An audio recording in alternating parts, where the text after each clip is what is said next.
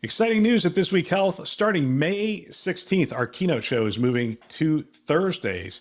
Catch every episode weekly on our This Week Health conference channel. Don't miss conversations with top health system leaders designed to transform healthcare one connection at a time.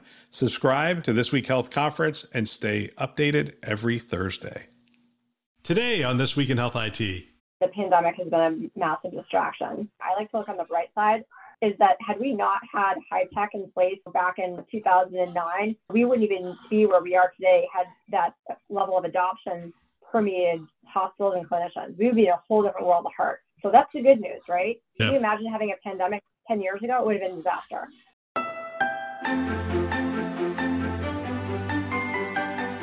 It's Newsday. My name is Bill Russell. I'm a former CIO for a 16-hospital system and creator of This Week in Health IT, a channel dedicated to keeping health IT staff current and engaged. Special thanks to Sirius Healthcare, Health Lyrics, and Worldwide Technology, who are our Newsday show sponsors, for investing in our mission to develop the next generation of health IT leaders. Before we begin, I want to share an exciting announcement for This Week in Health IT. Starting in 2022, we're going to have 4 channels to bring our community more specialized content for your specific needs. The 4 channels are News, Community, Conference, and the Academy. The News channel will have our Today and Newsday shows where we explore the news that is going to impact health IT. The Community channel is just that, a place where we come together and collaborate. One of the distinctions of this channel is that we will have guest hosts from the industry and people that they invite to talk about the topics that we wrestle with every day. Things like clinical informatics, data, security, and the like. We're excited about where the community will take this channel. The Academy is about training. It's about training the next generation of health leaders. Here's where we're going to be launching our new show. It's called Insights. And the show will actually take highlights from our last 5 years and break them into 10-minute episodes for your team and perhaps people who are new to health IT to come up to speed. Finally, this channel, the one you're listening to right now, will become our conference channel. The same great content you travel across the country to receive, we're going to be bringing to you right on this channel. This show will become Keynote, where we do our long-form 50-minute interviews with industry leaders, and we will be augmenting that with solution showcases and briefing campaigns that introduce exciting solutions in more detail. For more information on our other channels and where you can subscribe, visit us at thisweekhealth.com/shows, SHOWS. Now, on to the show. All right, it's Newsday, and today we are joined by Mari Savickas with Chime Public Policy, and we are going to look at the year that was in Washington, D.C. with regard to health IT, and we're going to look at the year that's coming up. We're also going to touch on some cybersecurity stuff as well. They just did a really cool survey, and we're going to share some of the findings from that as well. Mari, welcome to the show. Thank you, Bill, for having me back. Well, this is fun. I like the cadence of this, bringing you on and finding out what's going on up on the Hill or what's not going on. Sometimes lack of progress is the news, but this year it hasn't been. There's been a lot of things that have happened, oddly enough, in a pandemic year. Actually, you shared some information with me ahead of time. We've talked about this before, but a lot of accomplishments from the public policy side. So give us a little taste of it, and then I'll chime in with some questions about them. Sure. For those of you who have tuned in before and heard our conversation, cyber is the name of the game over here. And so at the top of the year, January 6th, it seems like a distant memory, right? Almost a year ago. President Trump, actually, it was one of the last bills that he signed before leaving office, signed a bill into law that is really something we've been working on for years. And the way that it works in DC is it's a lot of rolling boulders up the mountain kind of thing. Nothing just happens quickly. And so it was years of advocacy to get to this point. But we'd heard pretty consistently from providers and our members that the environment with breaches and compliance is very punitive. And so we've been taking a multi-pronged approach to how to address this. So the multi-pronged approach includes working as part of our healthcare sector, being an active participant, right? Getting relief for providers in the form of this law, which is going to give HHS authority to soften some of the audits and the intensity of them and the fines that go along with them. Again, if you are a provider who follows best practices for at least a year, and those best practices are include the ones that have been co-developed by HHS in the industry, lovingly known as 405D or HICCUP. And so this is a big deal. I mean, they're developed in conjunction with the government. We have a big say in it. And one of our members actually is the co-chair, Eric Sacker, and the other co-chairs with HHS. And so there's a lot of people who've had a lot of interest in this. And what's great about the practices is that they are designed for not just big, well-funded providers. They're also designed for the smaller and medium. And you don't have to do everything in one day, right? Kind of thing. It's a journey. It almost has to be designed for the smaller players, because when you look at the breaches over the last year or so, some of those small players, it's the Sky Lakes Medical Center and I forget the one out of New York, but there's smaller players that were ransomed. And I mean, I guess we had one big player, you had Scripps, which was ransomed, but it's not the large players that are getting really wiped out. It's the smaller players who don't have the funds. And so this kind of relief, is targeted to help them around the audits and compliance, as long as you're following best practices, but it's also designed to get them money, isn't it? That's exactly right. I mean, I think there's a widespread acknowledgement that the smaller and lesser resource providers are exactly just that, lesser resource. And so their level of sophistication is not on par with some of the larger providers. And they may not even have a part-time security officer. So they're just very behind, and they're actually also the weakest link. And so they end up being a threat to the entire healthcare ecosystem because they're an easy target. And I just had a conversation with someone this morning who represents rural healthcare providers, and one of their members was hit. And I think it was rural Michigan. I guess they thought, oh, well, why would anybody want anything to do with that? So it's like, oh, they actually want everything to do with you, right? And so you're the way that they would burrow in.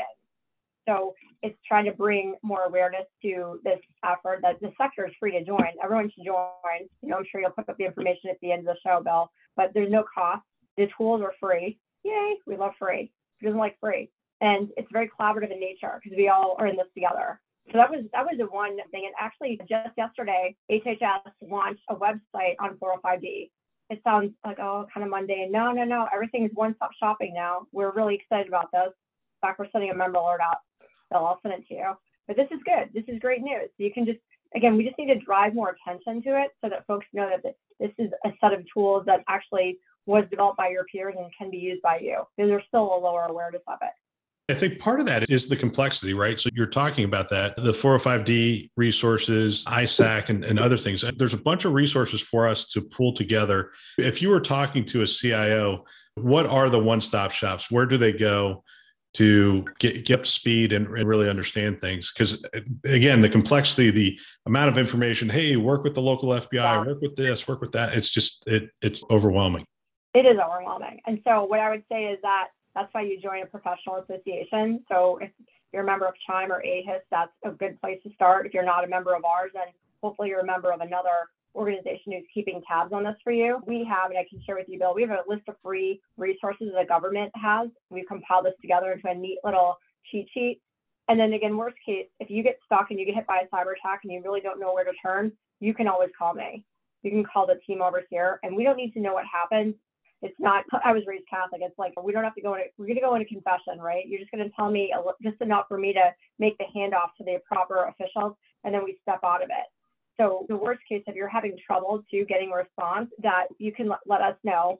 One of the top things that's recommended by the government is that you get to know your local FBI office. So if you haven't done that, and that's one step, costs you nothing that you could do today, is go find out. And again, Bill, I can give you the links to where those field offices are. We've gotten questions like, well, how do I find the FBI? It's not the one in DC, right? There's field offices across the country, and we can connect you with them. And so you should establish a relationship with them. That's just one step you can do. We're going to come back to cybersecurity, but obviously we have patient ID, we have interoperability, we have a bunch of things. So let's hit on patient ID. Talk about it. So this is another monumental year. So this is the third year that the House of Representatives has actually excluded the language. There's language in the appropriations bill that funds HHS, okay? Well, let's go back in the time machine for a moment. I believe it was 1999. It was like 20 years ago that Congress stripped out some language that said, okay, HIPAA, here's the law, HIPAA. You have to create identifiers for providers, standards, that is, standards. I want to just reemphasize, it doesn't have to be a number, but standards for identifying clinicians, for identifying for patients, for health plans. And the thing is, like the patient piece has been very controversial. And so that piece has been removed, and there's a prohibition in Congress right now, again, it's the law that says HIS can't fund anything related to establishing a standard for a patient that identifies them. That's why there's no, number or solution or framework that HHS has adopted. So there's that, and that's been something we've been fighting to overturn. So this is the third year the House of Representatives took out that difficult language, and it's the first year that the Senate acted to try and take it out. So of course, it needs to make it across the finish line. And as you know, right now, tomorrow is the deadline for the government to be funded. And so there's no funding bill fully through in the entire fiscal year 2022. So right now we're looking at a CR, hopefully not a shutdown. They're trying to work that all out right now. So what that means is things just kind of continue status quo. That means the language still stays in, but you have to live to fight another day. So we celebrate the victory that the Senate acknowledged it, and that we're going to, try to move this forward, continue moving this forward. It's going to be really hard, and truth to be told, it's not going to happen immediately. And so anyone who's holding their breath thinking that this is going to become law is, it's really not realistic. It's going to happen. I don't think this year. I mean, I want to be optimistic, but I have to be realist too. But we're getting closer. Every day is a little bit closer. If anybody wants to join a coalition, you can join our coalition, and it's free also to help us get the ban removed. Yeah, every time I talk to you, I feel like I'm going back through Schoolhouse Rock and the bill moving up to the Senate, to the House, then to the Senate. And it does take some time for some of these bills to make it through.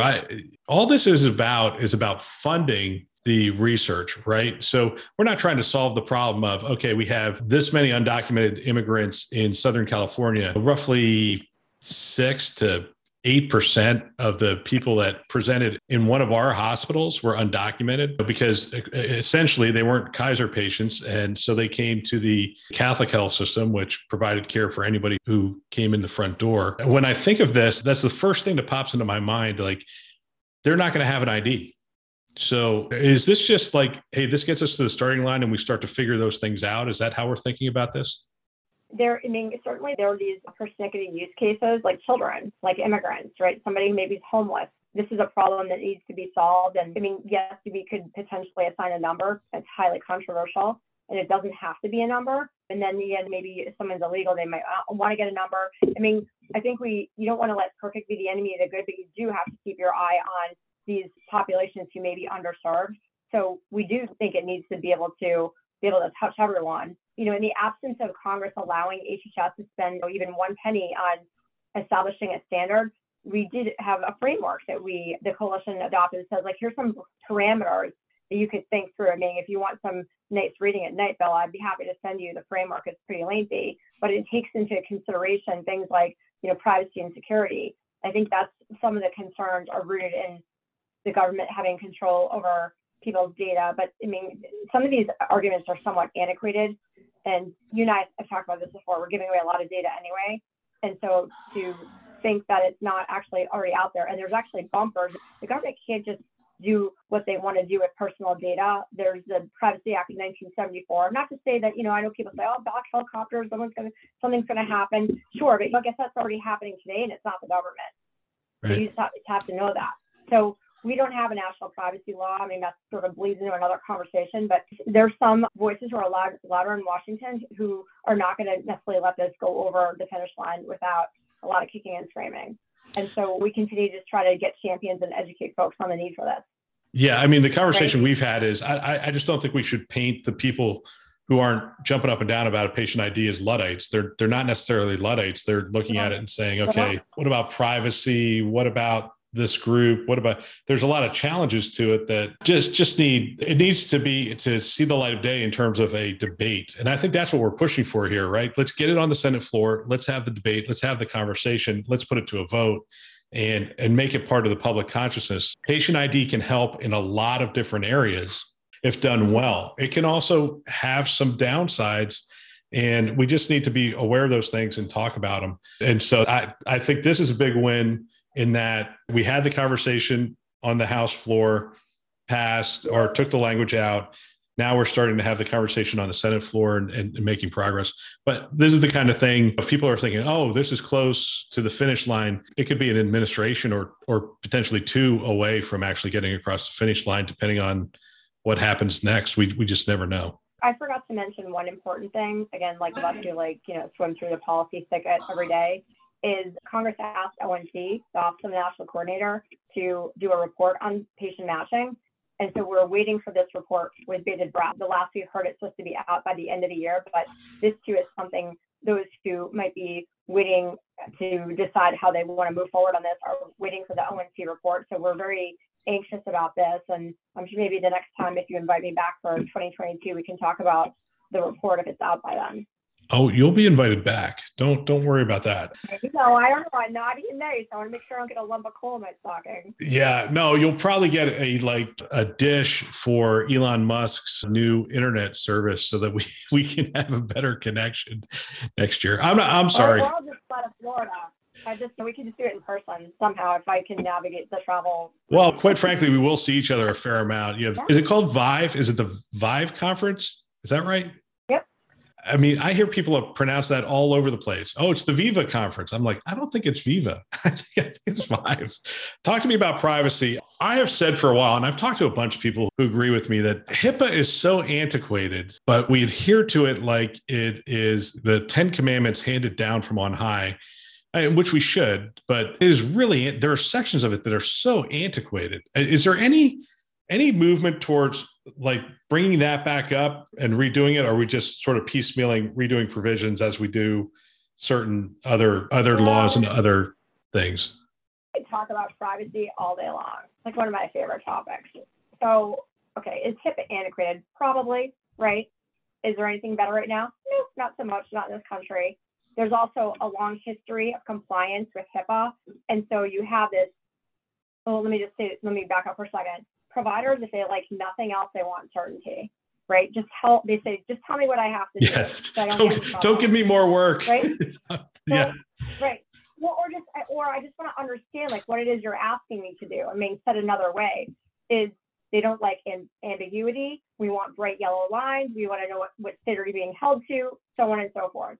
And so there's a long history of HIPAA, of compliance. And so it's not perfect. I think you could probably argue either side. So when you start looking at the national privacy bills, there are some limited HIPAA carve-outs, some, not all though, and I have a comparison chart, but it would totally put you to sleep. But here's the thing, like one thing that I think we're gonna have to wrestle with is this notion of de-identified data. So what you're asking me, like, is HIPAA antiquated? Well, and when it comes to de-identification of data, all you need is geolocation tracking, and you can identify someone with pretty darn good certainty about who they are. So once you add that in, and pretty much that's your cell phone number one. Okay, so they're going to know everyone where you're going because there's only one person going to Bill Russell's house who does exactly what you do every single day. It's like a fingerprint. Right. So in that respect, that is antiquated. But if you look at some of these bills, they have like de-identified data as carve out, and so I think that's something that's going to have to be wrestled to the ground.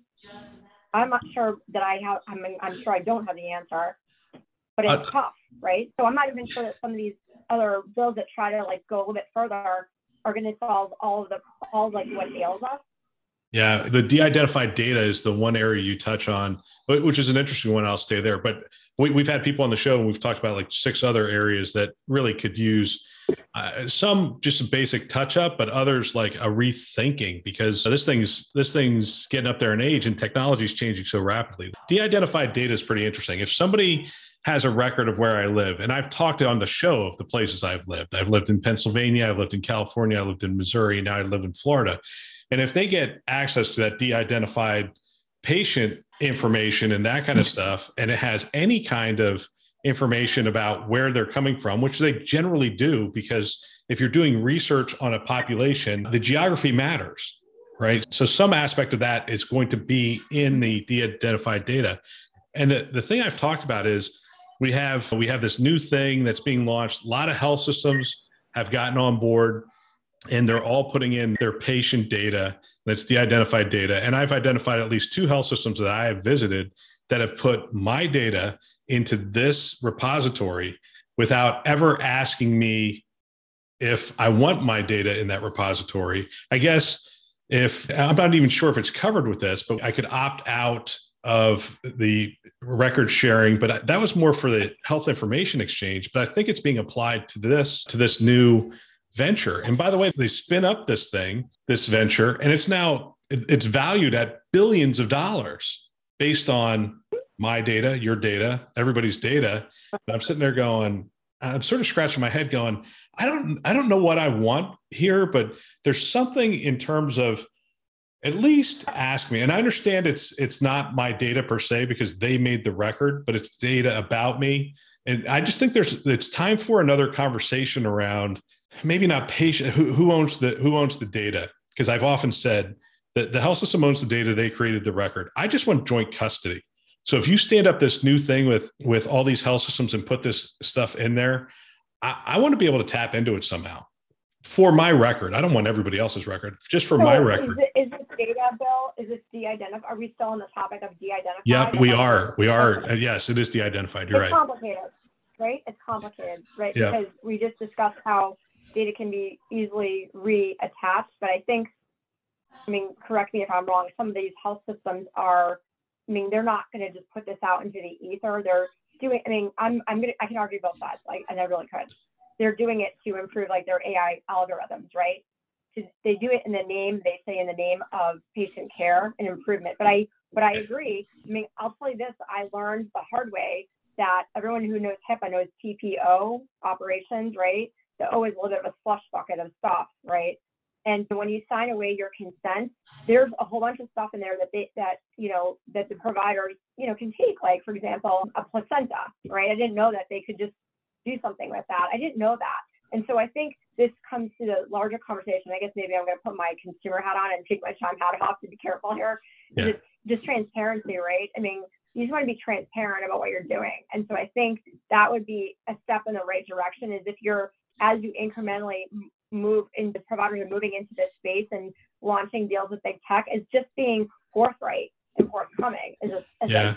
And I'm not calling out healthcare here, because all my Google data is being used for making money, for advertising and that kind of stuff. All my Amazon data is being used to market stuff right back to me and that kind of stuff. I think there's a larger conversation around personal information, the use of personal information in the 21st century, I think is a conversation that's worth having on the Hill. So if you talk to anyone influential, say, I would love to know if that conversation is moving forward. It's a sticky conversation, but it's interesting. It's happening, but Congress has been fairly distracted this year. They're still distracted, right? They have a lot of stuff they need to do before the end of the year. And I don't even know how many business days are left for them, but there's not that many. They're dealing with the government shutdown tomorrow. They're still dealing with Build Back Better, dealing with the National Defense Authorization Act. There's a whole bunch of stuff that's happening first before you get to privacy. And this is really coming back to the privacy thing. I'll send you the table. You can just do a quick search on HIPAA, right? For example, what's the definition of sensitive data? When you talk about a national privacy law, what is sensitive, right? Look at how they treat de-identified data. These are not easy questions. So I think that it's probably not going to be perfect, whatever comes out, but we're actually lagging other countries. And so the last thing I'll say is that you just, again, celebrate victories. Is the Federal Trade Commission. They're the ones that govern third-party apps and data that's housed in non-HIPAA covered entities. They said, hey guys, we're going to start looking at these third-party apps more and the privacy terms and conditions, which is really a victory for consumers, for the patient turned consumer who's giving their data away to, maybe they don't really know. They think it's one person, but it's really there's a downstream effect here. So we just have to take this in bite-sized pieces. I don't think we're going to solve everything tomorrow. Yeah, no, that's definitely a win. Interoperability, Chime has some wins there. Let's hit on that, because clearly it's 21st century cures is coming upon us. Oh, yes. I think we're moving along. Obviously, the pandemic has been a massive distraction. On the one hand, again, I like to look on the bright side. I'm a glass half full kind of person.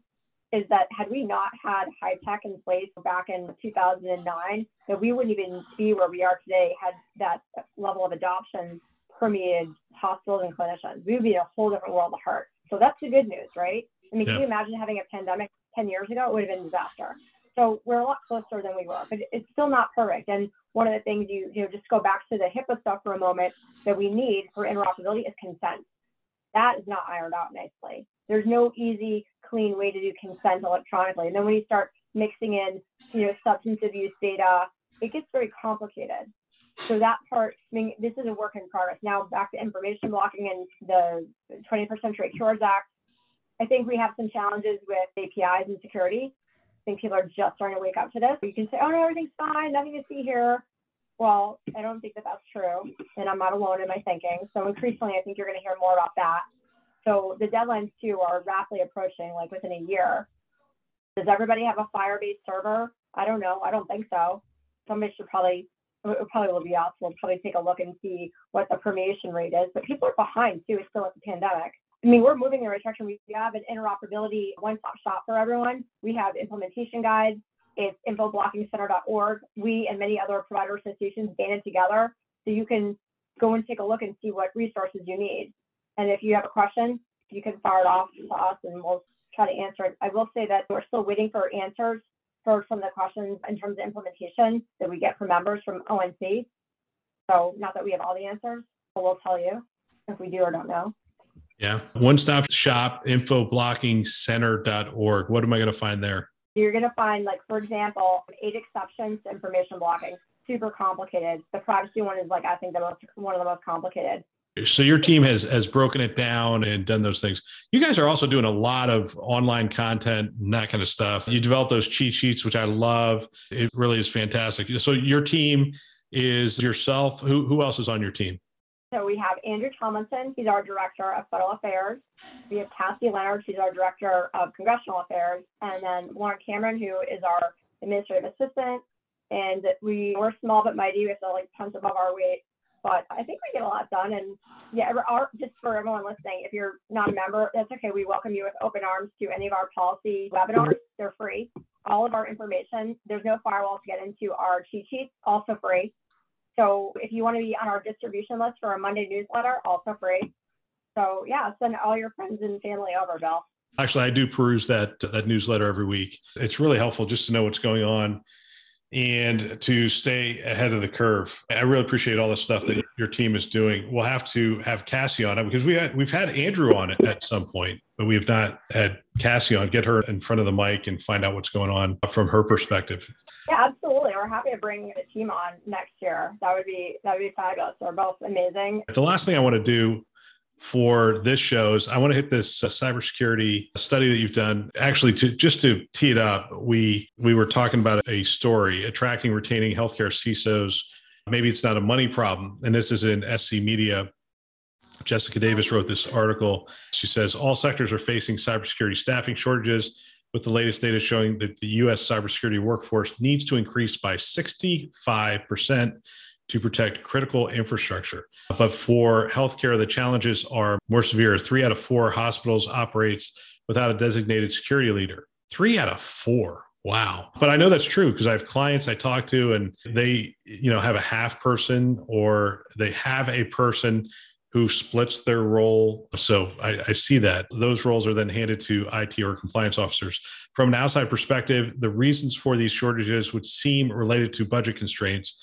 After more than a year of battling the pandemic, many hospitals and health systems are operating with fewer staff overall and facing staggering financial challenges. Data from the AHA estimates that the net financial impact and collective losses tied to COVID-19 hospitalizations from March to June of 2020, which was the worst period of time, but alone will be 36.6 billion because that's when we stopped the elective surgery. So that's a interesting point in time to take. That's going to be the worst case scenario. And the total does not include the estimated 161.4 billion in lost revenue from canceled surgeries and other services. It's interesting to me. There is a shortage in cybersecurity for sure. There's actually a growing staffing problem in health IT just in general. We've had almost a war start for talent and people are being hired away from other health systems and those kinds of things. And I'm hearing some shortages as much as 15% open positions at certain health systems. And now I've gone off the security side. I'm just saying in health IT, they could have 15% open positions.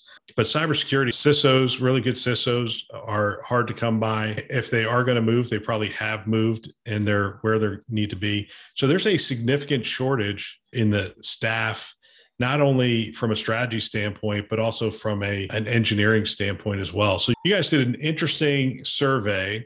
I say you guys, I don't know if you did it per se, but Chime It was basically with AHIP, our affiliate organization comprised of CISOs. Oh, okay. And so we asked, it's our survey, and we plead with them to fill this out because we really need to know where we need to push and pull in DC.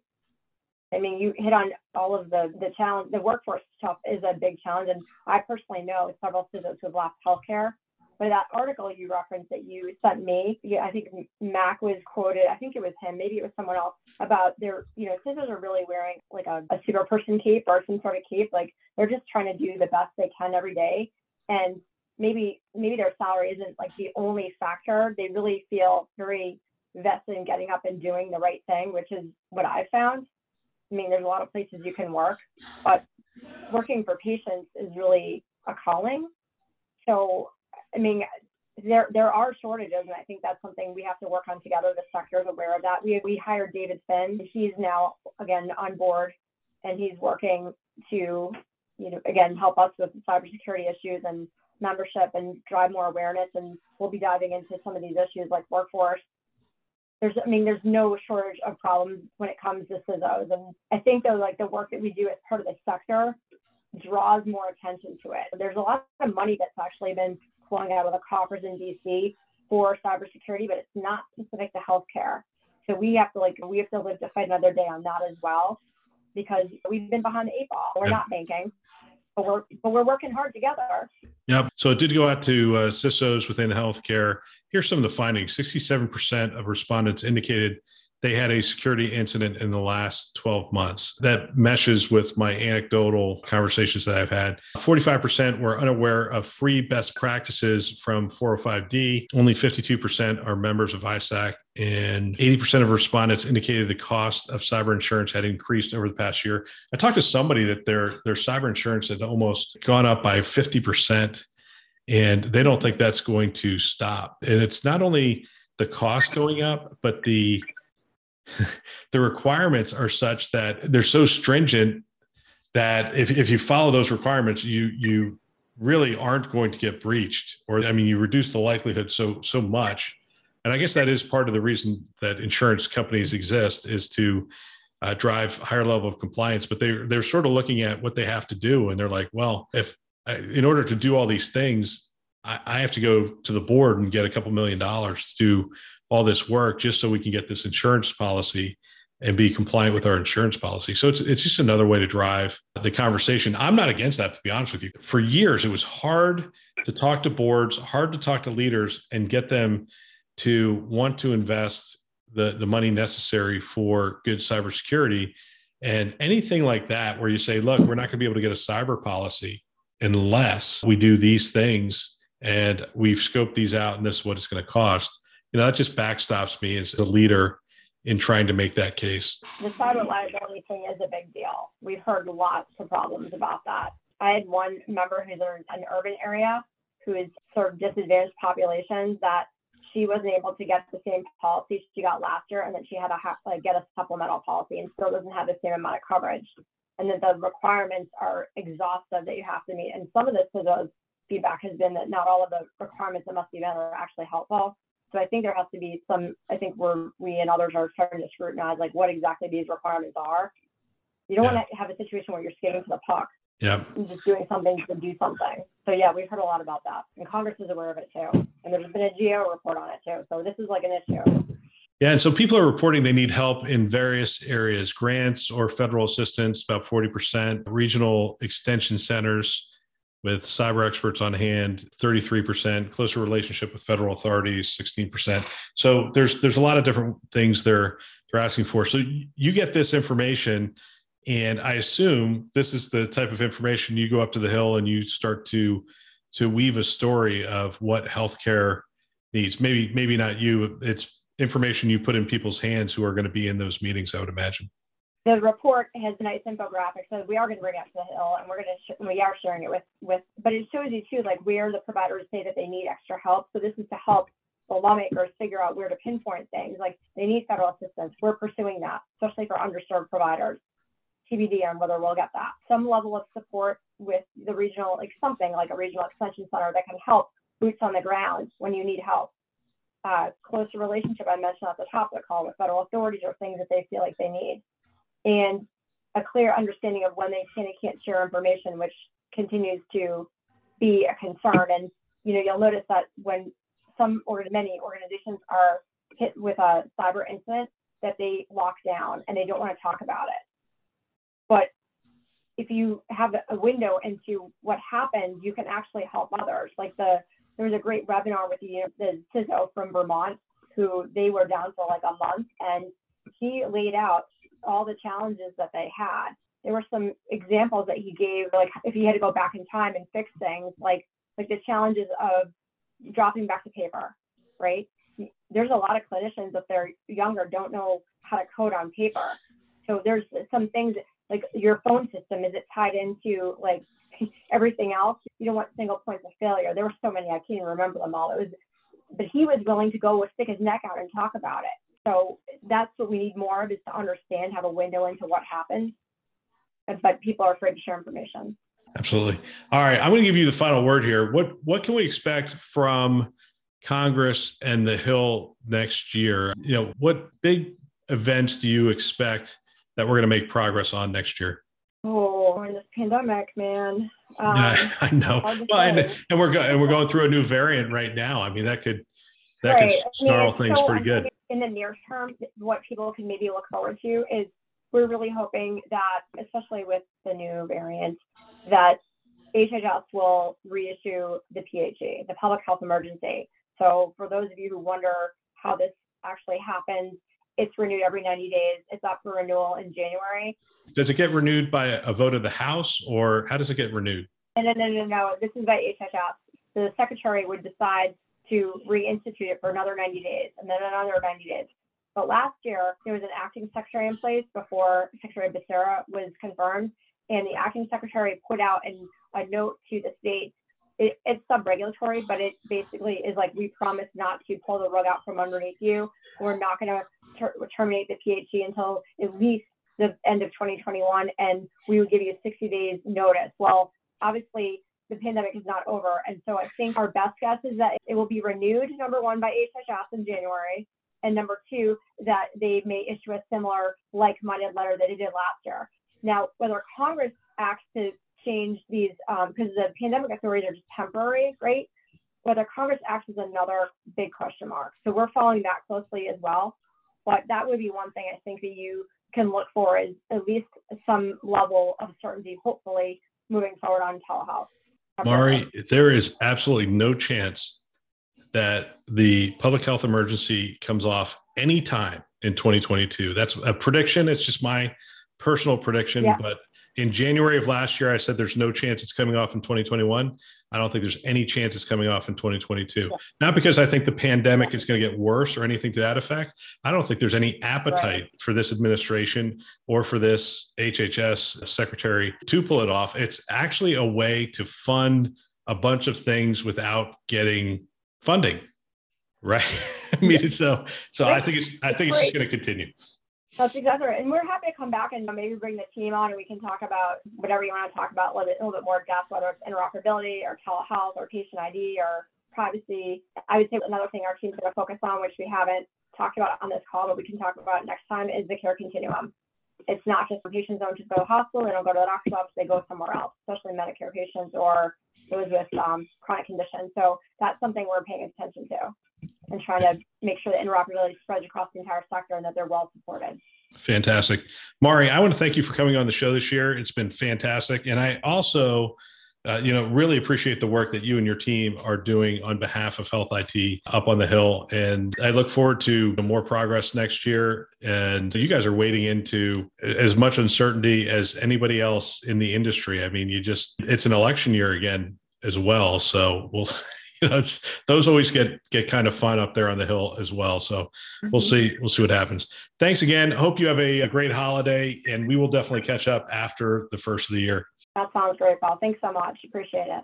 What a great discussion. If you know of someone that might benefit from our channel, from these kinds of discussions, please forward them a note.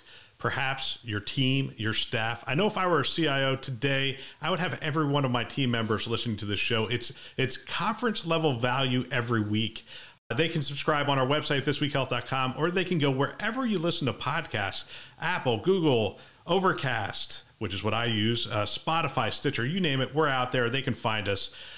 Go ahead, subscribe today, send a note to someone, and have them subscribe as well. We want to thank our channel sponsors who are investing in our mission to develop the next generation of health IT leaders. Those are VMware, Hillrom, Starbridge Advisors, Aruba, and McAfee. Thanks for listening. That's all for now.